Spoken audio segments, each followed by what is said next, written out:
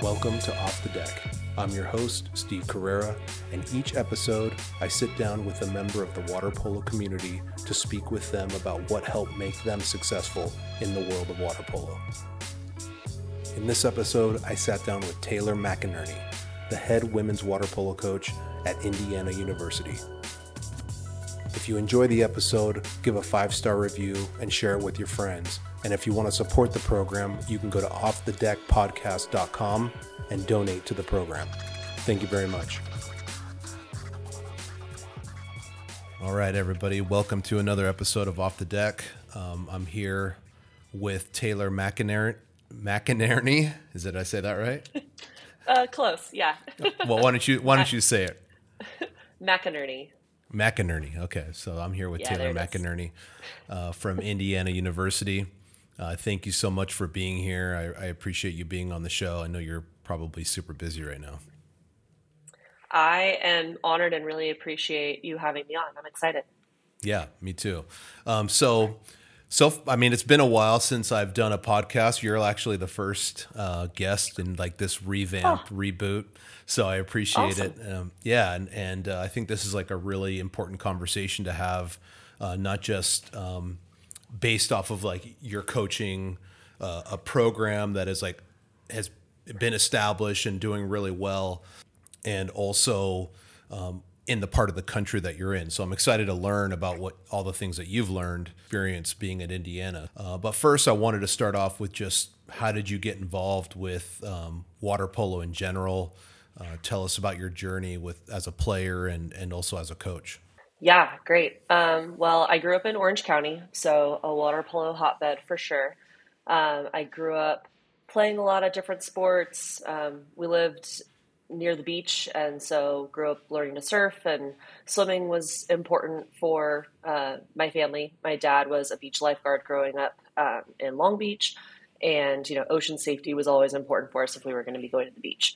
So between that and doing club swimming and basketball and soccer and different things, eventually made our way. My brothers and I have 2 younger brothers. My brothers and I made our way towards water polo.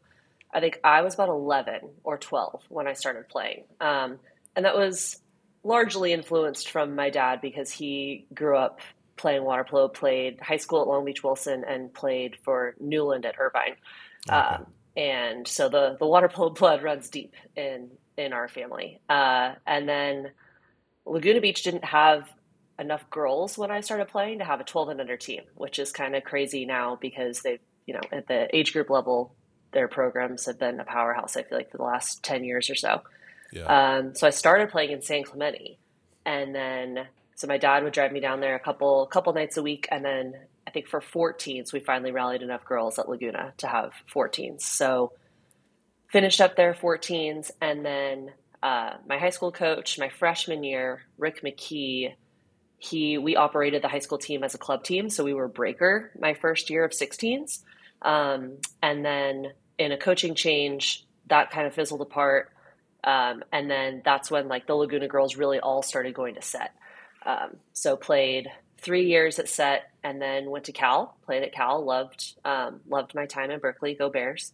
And after that, I played a year in Spain. I followed one of my teammates. She like negotiated a deal, got it all worked out. And when she told me she was going, I'm like, can you take me with you? Do they need another player? So finagled my way into Spain for a year to play, and then came back to the States and was, trying to figure out what I wanted to do. I worked for a nonprofit in the Bay Area called Positive Coaching Alliance. They've done a lot of work with USA Water Polo. Okay. Yeah, I really liked it. My first PCA event, I got to meet Phil Jackson. So I was like, this is the best place ever. Yeah. Growing up as a Laker fan.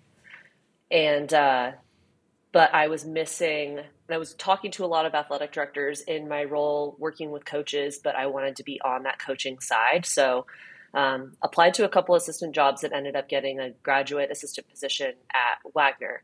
I'd been in New York before. College boyfriend was from New York, and so had familiarity with it. And I also wanted a master's degree, so it was I wanted an MBA. So it was a perfect combo of I got to get closer to water polo again, in that more like hands-on role as a coach, and then also got the degree that I wanted.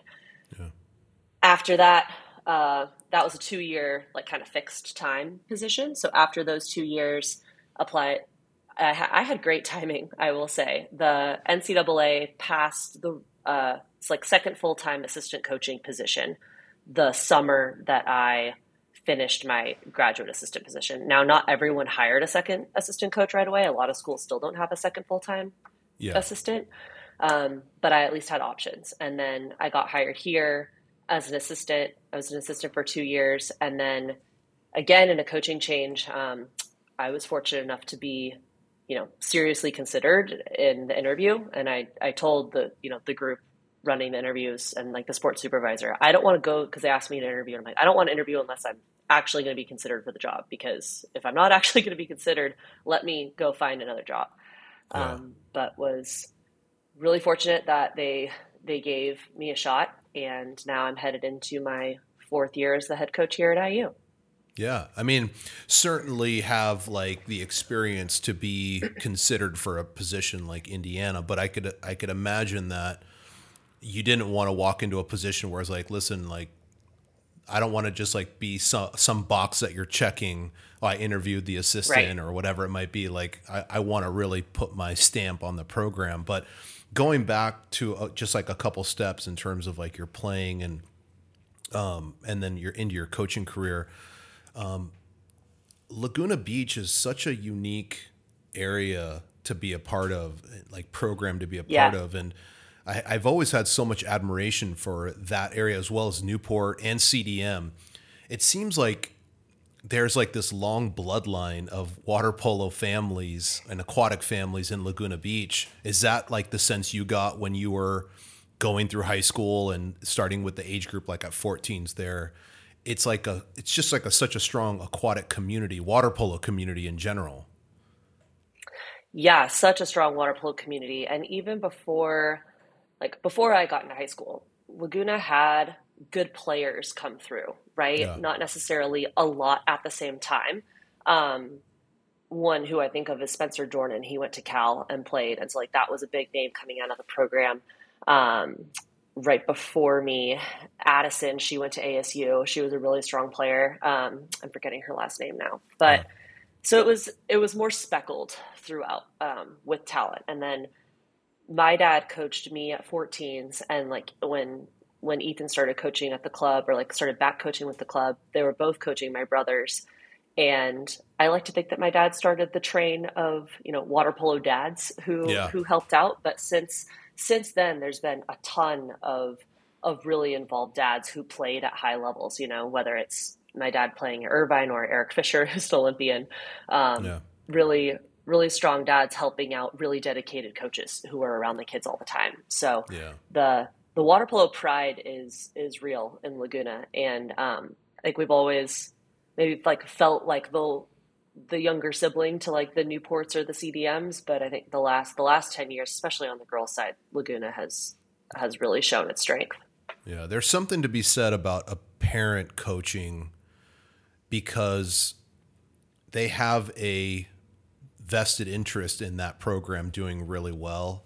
And you can't really say, "Hey, you're being mean to my daughter," or you're big, because I'm sure no one's harder on you than your own family. Obviously because they know what your goals are. But and then kind of going into your graduate assistant position, when you took that position, did you already know that you wanted to be a coach, or were you like going like, "Listen, I'm going to use my water polo as a way to get me my degree, and then whatever happens after that happens"? Yeah, it was definitely more the latter. At the time, I knew that I wanted to work in the sports industry. I didn't really know at what capacity. I thought of myself working more in like, I'll get an MBA, I'll concentrate in marketing, work for, like a pro franchise. At the time, I was like, I'll stay in New York, I'll work for the Rangers or whoever out Yeah. there. But being on the deck every day and working with the athletes was something that I didn't really want to give up. And that kind of put my, having been out of the pool and off the deck for about like 2 years, I guess, like in between, And then being back in there really put it into perspective for me, and definitely swayed me towards coaching for sure. Yeah. Yeah, that's really cool. And then I want one more question about just like kind of like your journey when you went to Cal. I'm assuming, actually I know it's probably similar to the program you're running in terms of at right now at Indiana in terms of the level of commitment and dedication, the talent. Obviously at Cal you're going to be there's a lot more depth at Cal, I'm assuming, as opposed to the other programs that are sort of sprinkled around the country. If you could think now, looking back on that, was there anything that kind of gave you an aha moment of like, wow, this is crazier than I thought it was going to be, or this is easier than I thought it was going to be, or is there anything that pops in your head right now? I know I'm putting you on the spot because this isn't something that I sent to you, No, but it's good. I Speed was always one of my better skills. I was never the strongest, never the best shooter, but I'm left-handed, luckily, and yeah, was fast and could play defense and pass. So when we started off the year conditioning, I was like, oh, like I got this. I'm in, yeah, the top 20% speed wise, and things are good. And then you start doing contact and start doing more water polo things. I was like, oh, that girl's a fifth year and you can tell. yeah, So once the caps came out, there was definitely a bit of but that's what I wanted. And I yeah, think people ask me all the time, like my mom has asked me a couple times, now being out here and being in, just like a different kind of water polo world, um, if I would, if I would choose Cal again, right? I talk recruiting so much. And so like, would I do it again? And I absolutely would, but I knew exactly what I wanted. And being, being in a spot where I was going to have to fight and make my way was something that I wanted. And I definitely had to do that. yeah. No, and that's such a great point. That kind of brings me to the next question of like your overall feeling about water polo right now, and specifically in Indiana, like some of those challenges. But it's such a great point to mention that you knew exactly what you wanted. And so I would assume that as the head coach of a program at an institution that is so prominent and so like, I mean, everybody knows Indiana. I would assume that you're looking for recruits that have that similar mindset of like, what you want because there's going to be struggles and you have that insight to be able to like let them know that, look, it's not going to be easy. There's going to be these struggles down the road that you don't even know of, you haven't even thought of yet. And so, now that you're in Indiana and you've really like kind of established yourself there, what's your feeling about water polo, high school, club, anything really right now in USA? Yeah, I think it's this weird in between where I can tell that we're growing, right? There's better players, at least on the women's side. The men's side, I follow, right? Like I know Cal had a big win against UCLA this weekend. Yeah. But other than that, the men's side is a little bit at arm's distance for me. But on the women's side, there's better players coming from different parts of the country. And there's more, I feel like there is parity at the collegiate level, um, from teams like 5 to 20, really like 4 to 20. I think there's a lot Yeah. more parity. So that's great.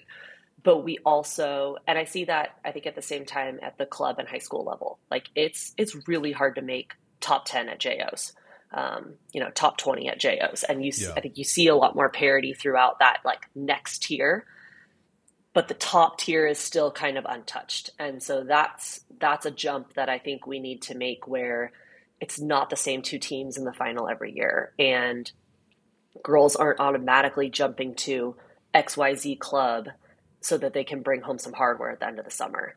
Um, that's something that I think needs to be fixed. And all of that comes from growth. Like we just need to grow as a Yeah. sport.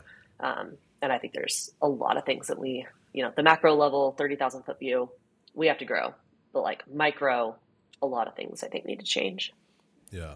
It's hard to like grow at the rate that water polo has grown and worry or fix the other issues that come along with that growth at such a rapid rate. And moving up to NorCal, I see some of that up here, like we're so spread out.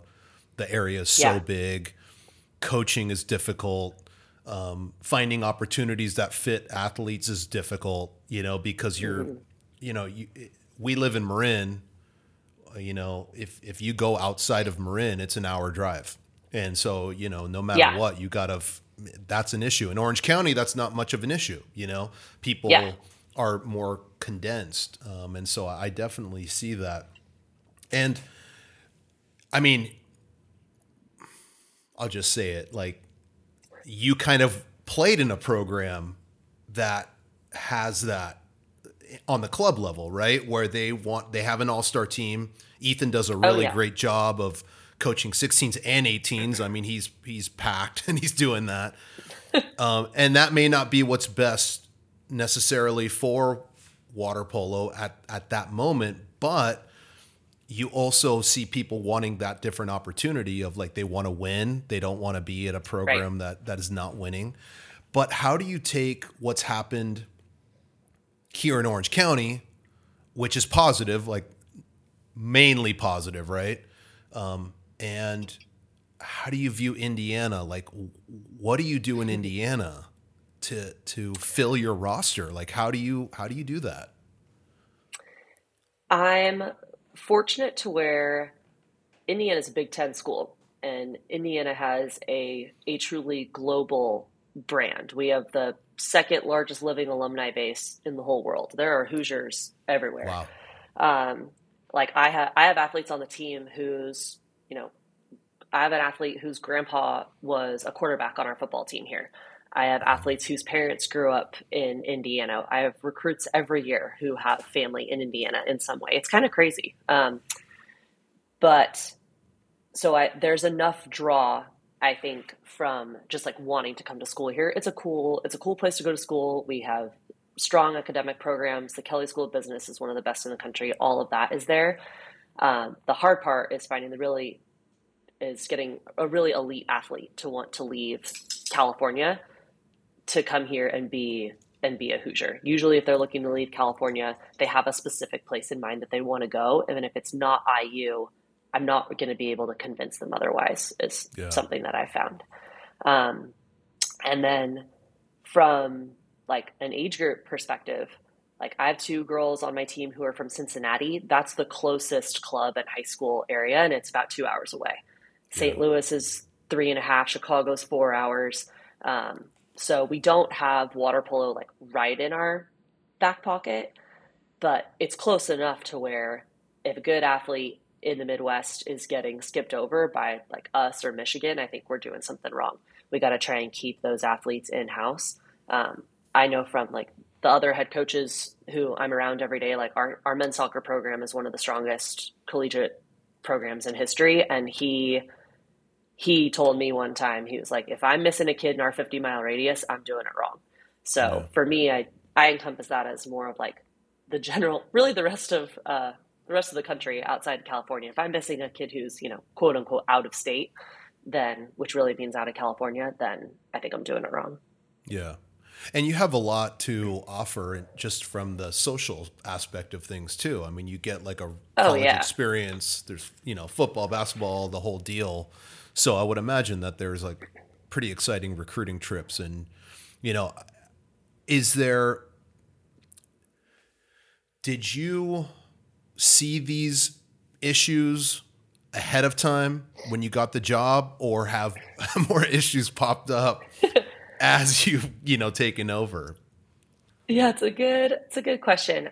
Uh, I was hit with the reality of trying to get kids out of California more at Wagner than here. Now, granted, Wagner is a small liberal arts school that's in Staten Island, like just outside of New York City. So it's that was really hard to Yeah. recruit Yeah. to, and just getting kids out there. And then but at least once you got a kid to campus, it was either for them or it wasn't. So that was a little bit easier. Right now, recruiting, like I'll lose a recruit to Michigan, I'll lose a recruit to Harvard, I'll lose a recruit to UC Santa Barbara. Like the who we're up against is really all across the board. So that that challenge I definitely wasn't expecting. But I Yeah. think people also think that us in Michigan, because we're the two Big Ten schools, think everybody thinks we're 20 minutes away from each other. We're not. We're like 5 hours apart. People think we're the same, and we're not at all. So that's something I'm realizing more and more too. If like if someone wants to go to Michigan, I'm not going to convince them otherwise. They're going to go to Michigan. Yeah. Yeah. Yeah. I mean, like taking over here in Marin, there was a lot of things that I didn't anticipate. I just was like, I got this. I can recruit this, Yeah, like I can convince people, it's like that confidence in yourself and sort of like you've been around, you understand the athletes that you're talking to and who you're going to like try to recruit. Who the untouchables are that you're probably never going to convince, but the majority, I mean, you can convince. I think it's more a matter of like there is a lack of knowledge to the general public about what it means to play outside of Southern California or Northern California. Like I played at Queens College. absolutely. No one even knows what Queens College is anymore, but back then Right. it was a big thing, it was Yeah. really exciting. But like how do you, like people are probably asking questions. How do you get to the NC2A? Who do you even play? Who's in your league? Who's in your conference? People don't know those things, and that's a challenge. Just you're educating people before you're even recruiting them, right? That's the majority of our intro recruiting conversations. So, June 15th, end of sophomore year, we're allowed to start talking to the next class. So, the current class we're recruiting, 2024s, we started talking to them back in June. And I would say we spent the majority of the summer while trying to get to know the girls, really educating them on who we are, who we play, how much we travel, um, what our training is like, and how that might differ from other schools. We don't have summer training here because if a girl came from water polo, she can go home and find water polo. That's kind of my philosophy. And if you can Yeah, spend your summer getting an internship or, I have you for a good 9 months out of the year. If you want to be in California, those other three, go for it. If you want to stay on campus, great. We'll find stuff for you to do. But yeah, we spend a lot of time educating, and that's I think where even more of my frustration with recruiting comes from, because I'm like, it's so clear. I helped make it so clear. But um, yeah, I think a lot of like parents and athletes, they don't really know what questions to ask either. yeah, And we end up with that conversation a lot where they're like, hey, like, do you have any questions for us? And I've had several say, we don't really know what to ask. We don't really know what we're looking for. Um, so piecing together, like I've got set pieces on every phone call or every Zoom of, I call them my education pieces of what I want to talk about, um, thoughtful questions for them to get their own thoughts going about yeah, what, the same way that I knew what I wanted to help them figure out what they want. yeah. No, that's really important. You probably have to, you know, when I was at Concordia, that's recruiting. You're really recruiting. Like it's not Yeah. like, I mean, nothing against UCLA or Cal or USC or Stanford, but you're kind of like picking and choosing, I would assume. Oh, yeah. Like, you're like, okay, I have this giant pot of kids that I get to pick. And of course, you're the top upper level, you're going to compete, but you have a really big pool to pull from, and you're probably going out and finding that diamond in the rough, that person that's going to develop. And Yep. so, when you're looking and you're recruiting, I've seen you on the pool deck and you're going to JOs and doing all these different things. Is there something you're looking for in the play, in the person, their demeanor? Is there something that you just like are always looking for, and what is that thing? I mean, to an extent, it's all of it. So you can't Yeah. have someone if if you're not helping, you're hurting, and that's in every which way and shape across the board.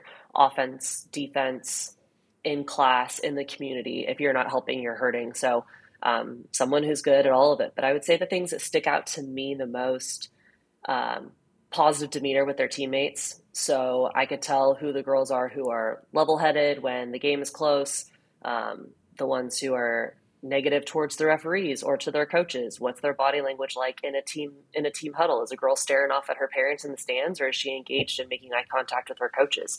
Yeah. And then from a skill perspective, passing is a big one for me. Do you understand the flow of the game? Do you know where the ball is the fastest and slowest moving thing in the pool? And the better you can manipulate the speed of the ball, the better player you are, in my opinion. So Yeah. girls were able to keep the ball dry when they're supposed to, put the ball in the water when they're supposed to, and moving without the ball to make sure that the ball can move fast. Those types of things stick out to me. Yeah. And do you feel like you're in the mindset of I'm recruiting specific positions, or are you just like, I want the best available? Or is it a combination of, I'm sure it's a combination of both, but given your limited pool that you're pulling from, what do you prioritize? I'd say by position for the most part. Like I'm not going to have a team full of utilities and then be, girls who are, or like a team full of defenders and then be Yeah. stuck without a center. Um, the Currently we have no lefties on the roster, so that's I'm the only lefty in the program for now. But that's been so that's been a piece that we've been specifically looking for. But then at the same time, like trying to fill that role, and if we can't fill it with the right person, I'm not just going to sub anybody in to that spot. So Yeah. there is a little bit of that quality control, and I want to be a place that develops athletes better than anywhere else in the country. And not just because you survive training, right? And you're on a roster of 30 and you make it every day through training and you have great girls that you're playing against in practice. Like, okay, great, you might be a good player. I want to develop girls through getting opportunities to play. So I don't want to have a huge inflated roster where I've got, 20 right-handed attackers and I play 6 of them. It's definitely more by position, but then also maintaining high quality at each position. Yeah. And I'm going to move into like this next phase talking about like USA water polo and that Yeah. you've had some experience with that, but it kind of coincides with, what we're talking about right now in terms of like player development and you developing players. What was your USA water polo national team experience like? What did you learn from that? And how are you applying some of those things to the development of your players now? Yeah, I really I timing is everything. The the summer where I was in between Wagner and Indiana as an assistant coach, I was reaching out to coaches everywhere. I didn't know who was going to be hiring a second assistant. Reached out to a ton of coaches to see if they were hiring. I reached out to Dan Klatt. He was not hiring a second assistant, but he was the head coach for the World University Games team that was competing that summer in Taipei, Taiwan. And he said, I don't have an assistant coach position, probably won't have a full-time second assistant for whatever, a couple of years, but I have this manager spot for World University Games. You can have it if you want it. I just said yes, Yeah. like I'll take it. but yeah, twist my arm. Yeah. So, but I had no idea what I was getting into. And it was an unbelievable experience for me. Not only did I get to learn so much from Dan, I learned a lot more. I learned a lot more about international tournaments and how they're run. Mm-hmm. I mean, we stayed in an athlete village. It was the coolest experience. Learned what national team travel was like and like expectations for the staff while they traveled, how they planned practice.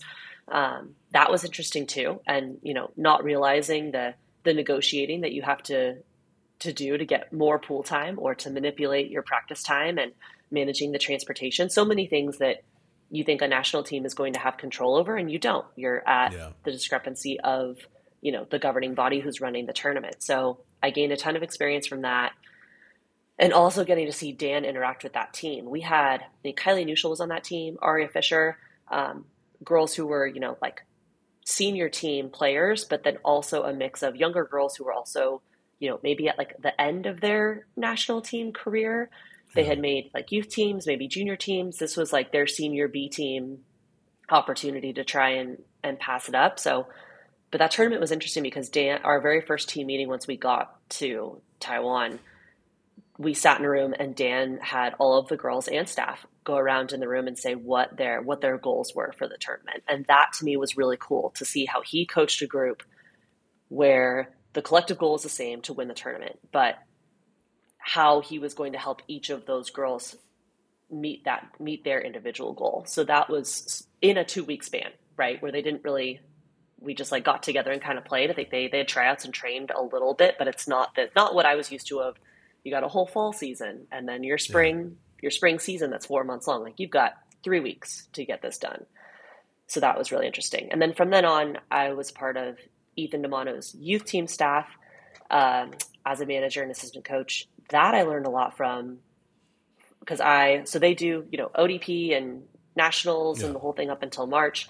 I didn't meet the group until NTSC. So I'm seeing after they had weeded down the group to about 60 athletes or so, and then June camp from there, maybe a little bit of training. And then we went to Pan Ams, went to Youth Worlds in Serbia, a couple different tournaments. But that was interesting too, to again see the practice planning and see the difference between when you've got 4 days and what your practices look like when you only have 4 days, and the selection and like hearing the conversations about when they were selecting athletes and why they were selecting athletes, and even just the counter arguments for one girl's getting another shot because we've invested so much in her, like we need to keep investing versus, well, this was her chance, and so that part was really interesting to me, and just having completely counter arguments for the same result was interesting. Were there times where in your mind you were like, I totally disagree with this player pick, or I think this person brings more to the table? It may not have been skill, just some abstract thing that you just disagreed with. I do think sometimes there was that, but I had to learn to come at those decisions from their lens, because I was coming from the 4-year like college type lens, not the we have her for the summer and this one tournament is instrumental for her next 3 years that we're planning for. So that part to me, I had to constantly like recheck myself and like reframe my thinking to come from that argument. But I do think there was a lot of healthy dialogue that went both ways, pro and against athletes making rosters. And it being a part of those conversations, even if I wasn't fully like in the conversation, being around for them taught me a lot of things to look for, and a lot of it. Do you feel like you have some similar conversations,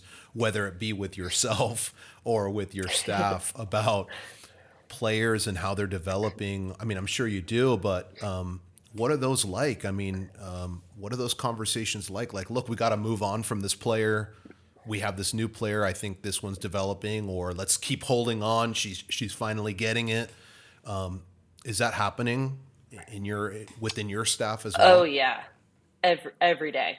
I consider myself to be highly analytical, and which is it's a blessing and a curse. So I overanalyze every situation, but I don't want to make a mistake because I didn't think about it long enough.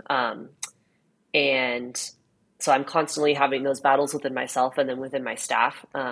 Candace Schroeder, who's my assistant, she played here at IU. I kind of grew up with her too. We both played at SET at the same time, but we never overlapped in our same age group. Gotcha. But she and I are really on the same page about a lot of things, but we have really healthy banter back and forth. But it is interesting because there's athletes who are going to get the benefit of the doubt, and then there's some who aren't, and they have to prove themselves. And sometimes it's because they're more talented. Sometimes it's because they're more experienced. They're coming from a better program. Sometimes it's because we've invested more in them because we were really shallow in that position.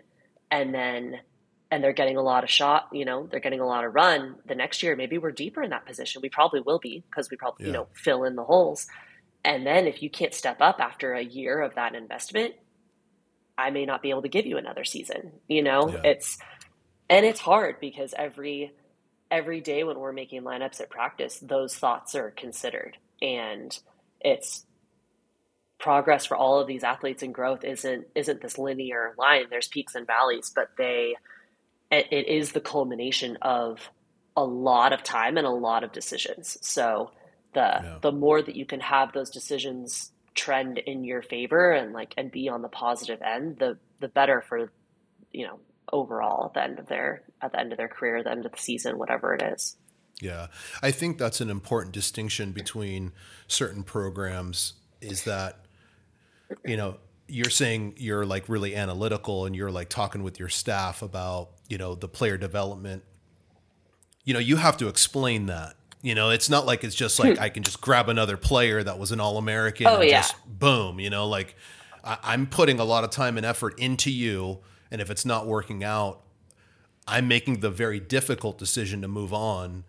But it's through a lot of thought because that could really affect your season. It's not like it could be Yeah. the difference between winning and losing, honestly. Whereas some of the other programs, they might have way deeper rosters to pull from and say, okay, well, I just get this other All-American or whatever. Those programs have different challenges, and I get that. But Yeah. I would say this is one of your specific challenges. Is that accurate? Yeah, I think that's pretty fair to say. I even know, on it from a conference opponent, a girl who, played a lot one year, this her freshman year, this past season, she wasn't playing as much. Um, she played club with one of my athletes, and I'm like, hey, how's so and so doing? I didn't notice her on this trip, and Yeah. um, the two girls had talked about it, right? They're friends. They all know Yeah. what's going on with each other. They'll know the truth about what's going on with each other, Yeah. Yeah. and she's like, we talked about it, and she said she's not playing that well, and so someone else is taking that spot, and that I think shows the make or break with some of these athletes. And it happens every year with us when we name a travel roster. Like there's girls on the fringe on either end of the travel roster, right? The ones who make it and the ones who don't. The group that travels the first weekend are like, it's usually not the same group that travels at the end Wow. because those girls on the fringe make decisions. The ones who are out either like outwork the ones who are in and bump them out, or the ones who are in get complacent and they don't see that they're in the fringe, or they don't think their spot's on the line, but Yeah. every spot's on the line. We're not as deep to where I'm going to change my starters every week, right? Yeah. Like Yeah. that's Yeah. that's not going to happen. But those last couple spots are definitely fluid, and like every trip, we don't announce a travel group until the Monday before we leave, because sometimes it comes down to that wire, Yeah. that Saturday scrimmage before we go, of who's going to play in that spot. Yeah, no, that makes sense. And I would assume that there's a little part of balancing, hey, let's give this person a chance. And maybe we see how Absolutely. this person reacts when they're not given the chance. So it's not head games, but it's just like making sure the team is like on the same page with what the overall goals are. That's a constant juggle, I'm assuming. Yeah, it So is for sure. I'm sorry, go ahead. Oh, okay. Yeah, it is a constant juggle, and I think the end of the day, I've got to do what's best for the team. And Yeah. some days it is picking the freshman. Some days it is rewarding the senior, right? And Yeah. I think that's one thing that girls don't always see it, right? Because they're 18 to 22, and they don't understand that this has been like months in the making, sometimes years in the making. But Yeah. yeah, the goal is always to do what's best for the team. But what's best for the team changes day by day. It's so crazy to think that you're visualizing some of these players when they're like 16 years old and you have them and you're like, this is what I've been envisioning the whole time, or this is not what I was envisioning the whole time. This is not what I thought was going to be, sometimes positive, sometimes negative, but it's I think people don't appreciate the amount of work that goes into building the roster that you have today or next year or the year after. It's not just like here we go. Like you're Yeah. planning this for a long time. which takes a lot of work. So I'm going to move into another question here. Yeah. What would you change about water polo if you could? And let me say this before you answer that. Sometimes these questions are difficult because we're such a small community, and there's, the people that are working really, really hard at making our sport better are people we could pick up the phone and call right now, And so it's Right. like, Yeah. we never want to like disparage the work that they're doing ever, because they're doing an amazing job. But there's always a wish list, of things and so I think it's coming more of a place of like wish list fantasy, as opposed to, this person's doing the wrong thing type of mentality. So Yeah. I have to preface it by saying that. I think I've listened to all of your other episodes, and I remember like James Graham and Kirk Everest. I would probably have different answers than these guys. Uh, the I like I'm much more like broad view. I want our sport to be less predictable and more exciting. Why does and everything that I say comes from the college lens, the women's college lens Okay. of a Midwest team competing in the NPSF. So take what I say for what it is. Yeah. And my angle. Everyone loves March Madness because of the upsets, right? I would love if a number 12 team could beat number 1 on Right. when the stars align, right? I'm not saying it needs to happen every week and we just have this constant shuffle of who's the best team in the country. We're always going to have, every sport has like those dynasty type programs, right? Like the Ohio States, the Tennessee, like Tennessee football. They're down for however long, they're back now, right? Yeah. Because they Yeah. have that dynasty effect of them. But in water polo, we're always going to have those teams. But I would love if we had more parity, and I think that part of that comes from infrastructure. I would love to see us have roster limits where these teams can't take 40 people just because they know that these kids are going to donate one day and because they might help the GPA and you can get them in and it prevents them from going somewhere else. Like, I have girls on my roster who would play at other teams that maybe don't play a ton for me, but could play a lot somewhere else. And then the whole trickle down effect would be huge for parity, which Yeah. would then lead to more upsets and make it more exciting. Like our national championship on the women's side, it's been a coin flip since 2010. Only 2 teams have won since 2010. And I would love if that got broken. That's my big thing. Yeah. And sometimes the stars have to align, right? You got to play someone and maybe like their best player's out with concussion, or this team had to travel and, or girls are sick, or you get a ton of momentum at the right time when you need it. You get 50-50 balls your way. Like there's things Yeah. like that have to happen, but we don't have an infrastructure, I don't think, set up for that to happen as well. Part of it needs to be like grassroots level, more water polo teams across the country, more clubs, more age groups, more coaches. But it's hard to coach when you're not getting paid, and I think Yeah. that's a problem. That's a huge even problem. even the consistency from an assistant coach standpoint. Like there's a lot of new assistant coaches at program, and every summer when I go recruiting, I feel like half the coaches on the deck are looking for an assistant, and it's hard Yeah. to find really quality assistant coaches. Not everyone is willing to pick up and move to coach at, at a well-funded program like mine. It's hard enough to find coaches, let alone a small Division I in the East Coast where maybe you have no connection to that area of the country. Yeah. It's Yeah. extremely difficult. So there's a lot of things. I want parity. I want our national championship to be a true like fight for a national championship, and I want conference championships to really mean something. Like it's like really winning a championship. I feel like sometimes that gets lost. Winning's hard, and there are programs who they don't lose a lot, and when they do lose, it's to the same few programs. And so I don't Yeah. think they celebrate winning in the same way that other teams do. But yeah, I would like to see wins celebrated a little bit more and Yeah. have more parity. Do you think that the overall, like, do you think USA Water Polo could do a better job of promoting the programs like yours, or do you think they have to stay neutral? I It's hard. I think that USA Water Polo is a little too, like, no harm towards anybody, right? Yeah, Like of course. I think they're a little bit too intertwined with every aspect of water polo, right? With like they touch all of the club stuff. They highlight a lot of high school. A lot of the coaches overlap, right, between like high school club, national team, zone team.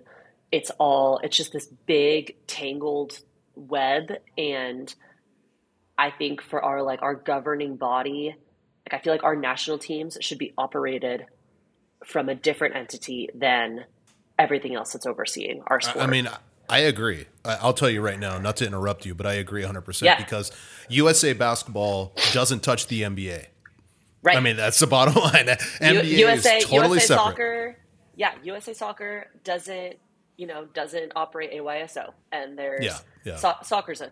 It's not fair to compare us to that, but we're. But I Organizationally, do. though, it does make Yes, sense. yeah. We need like youth water polo to be operated in a different way, in my opinion.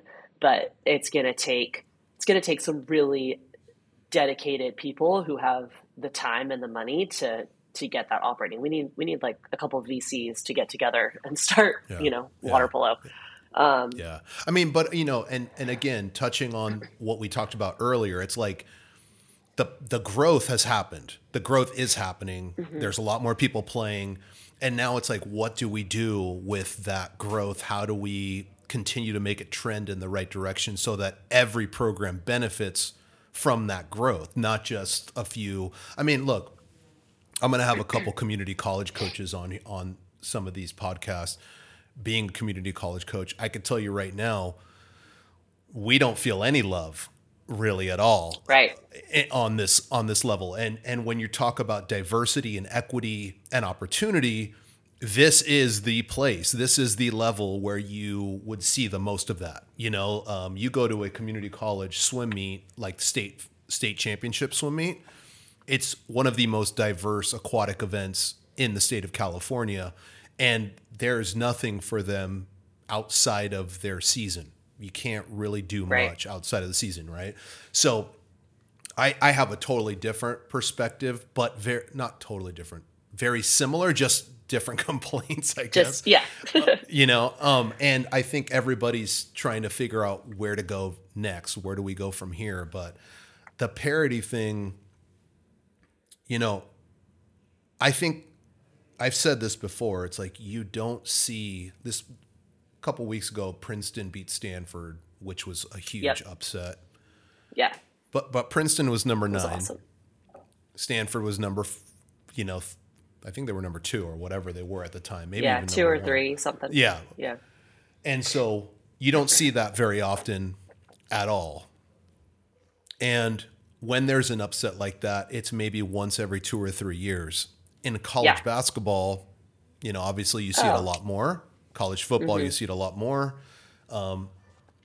So I agree with you. It would be much more exciting if there was that, but you can't win without players. And so Yeah. when you say roster limits, are you specifically talking about like a Big Four institution can take as many people as they want up to a certain? They probably have some roster limit, or no?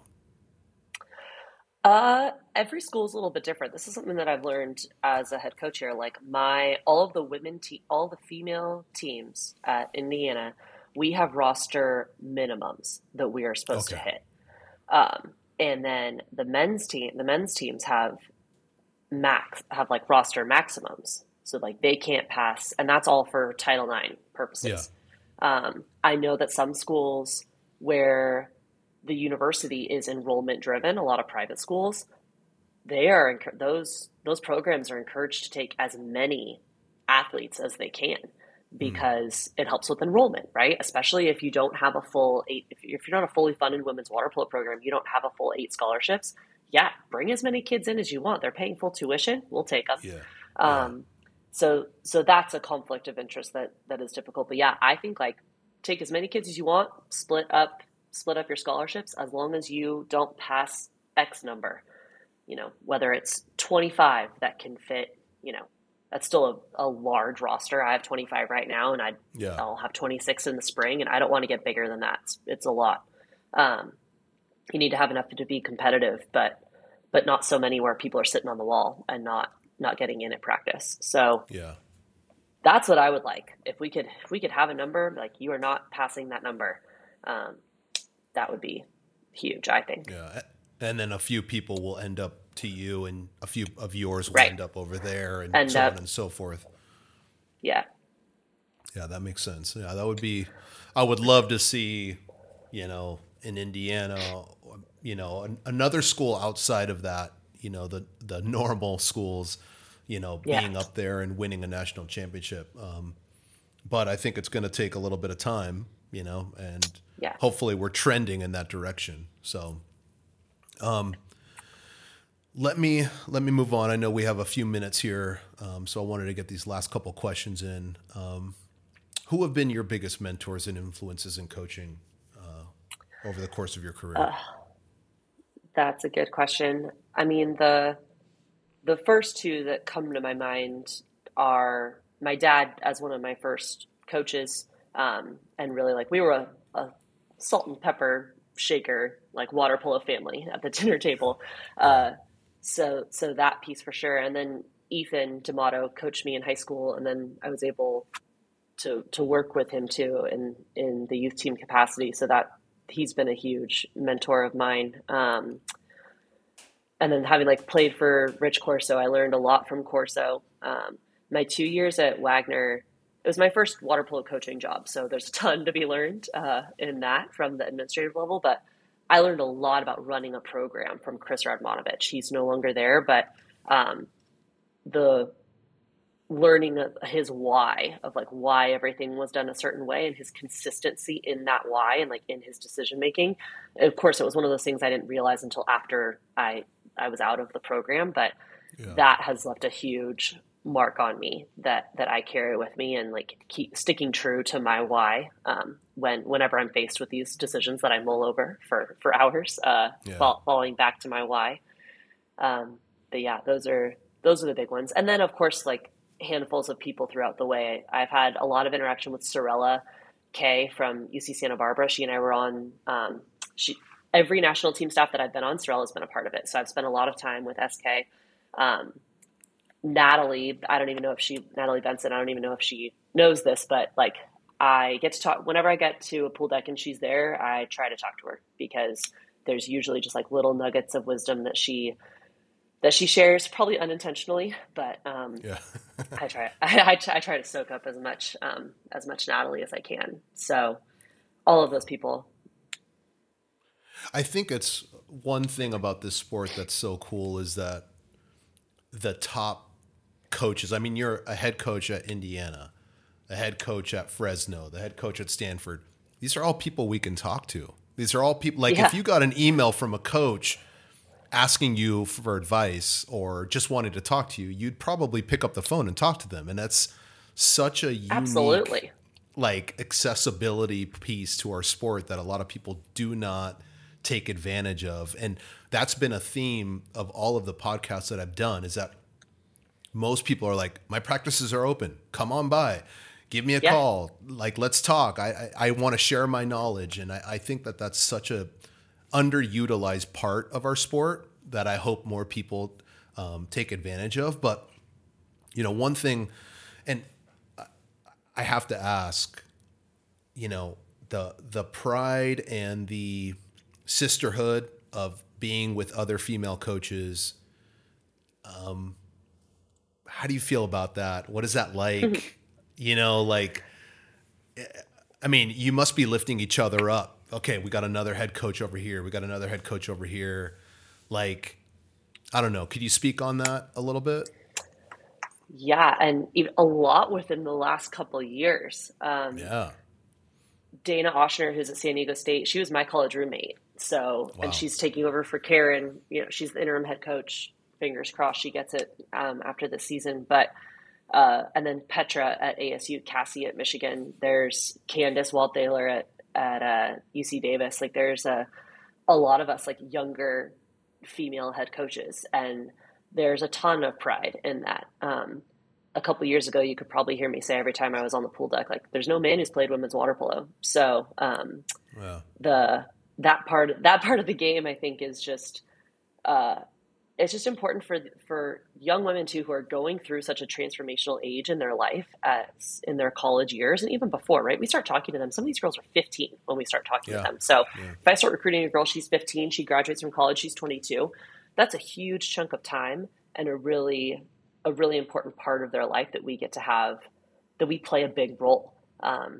We see them the most. We see them in really difficult situations. We see them on their most happy days, right? They're most up, they're most down. So to have this many female head coaches is really important to just like all of the young athletes out there who, like, they're not all of them are going to be coaches, right? Hopefully some of them, but in whatever world they go into, they've seen women leading a group. They've seen women leading a group during a bitter loss. They've seen women leading a group when the flight gets changed. They've seen, and how we react in those situations. So it's really exciting and fun to see people. Like, I grew up playing with Cassie, and then we played against each other. She was at Stanford, I was at Cal. So and then now being back to rivals again at Indiana and Michigan is fun. But yeah, it's really exciting. And the last couple of years, every time I walk on a pool deck, there's more and more of us. And that's really exciting. Yeah, I think that's really exciting too. I think it's an exciting way to make the sport better, like bring in more minds, more thoughts, and hopefully it sort of expands from here. At least that's my hope. So I have one more question for you. All right. What advice would you give to a young coach or your younger self? I would say I'm happy with my path.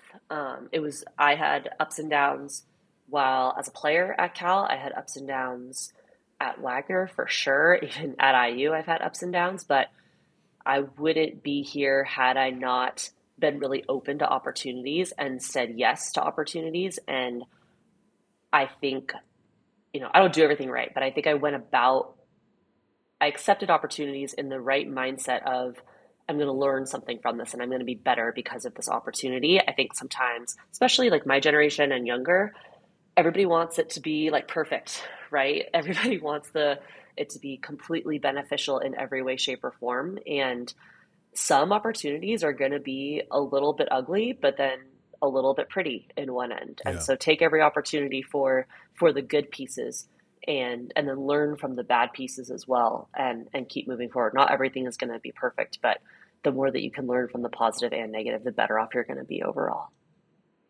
That's great. Good advice. And I know that you probably have to say that to your players and, 'cause they're in the struggle. I mean, it's not easy. Yeah. It's very difficult to play at the collegiate level for a top program such as yours. So, Taylor, I honestly, I can't thank you enough for the opportunity to speak with you.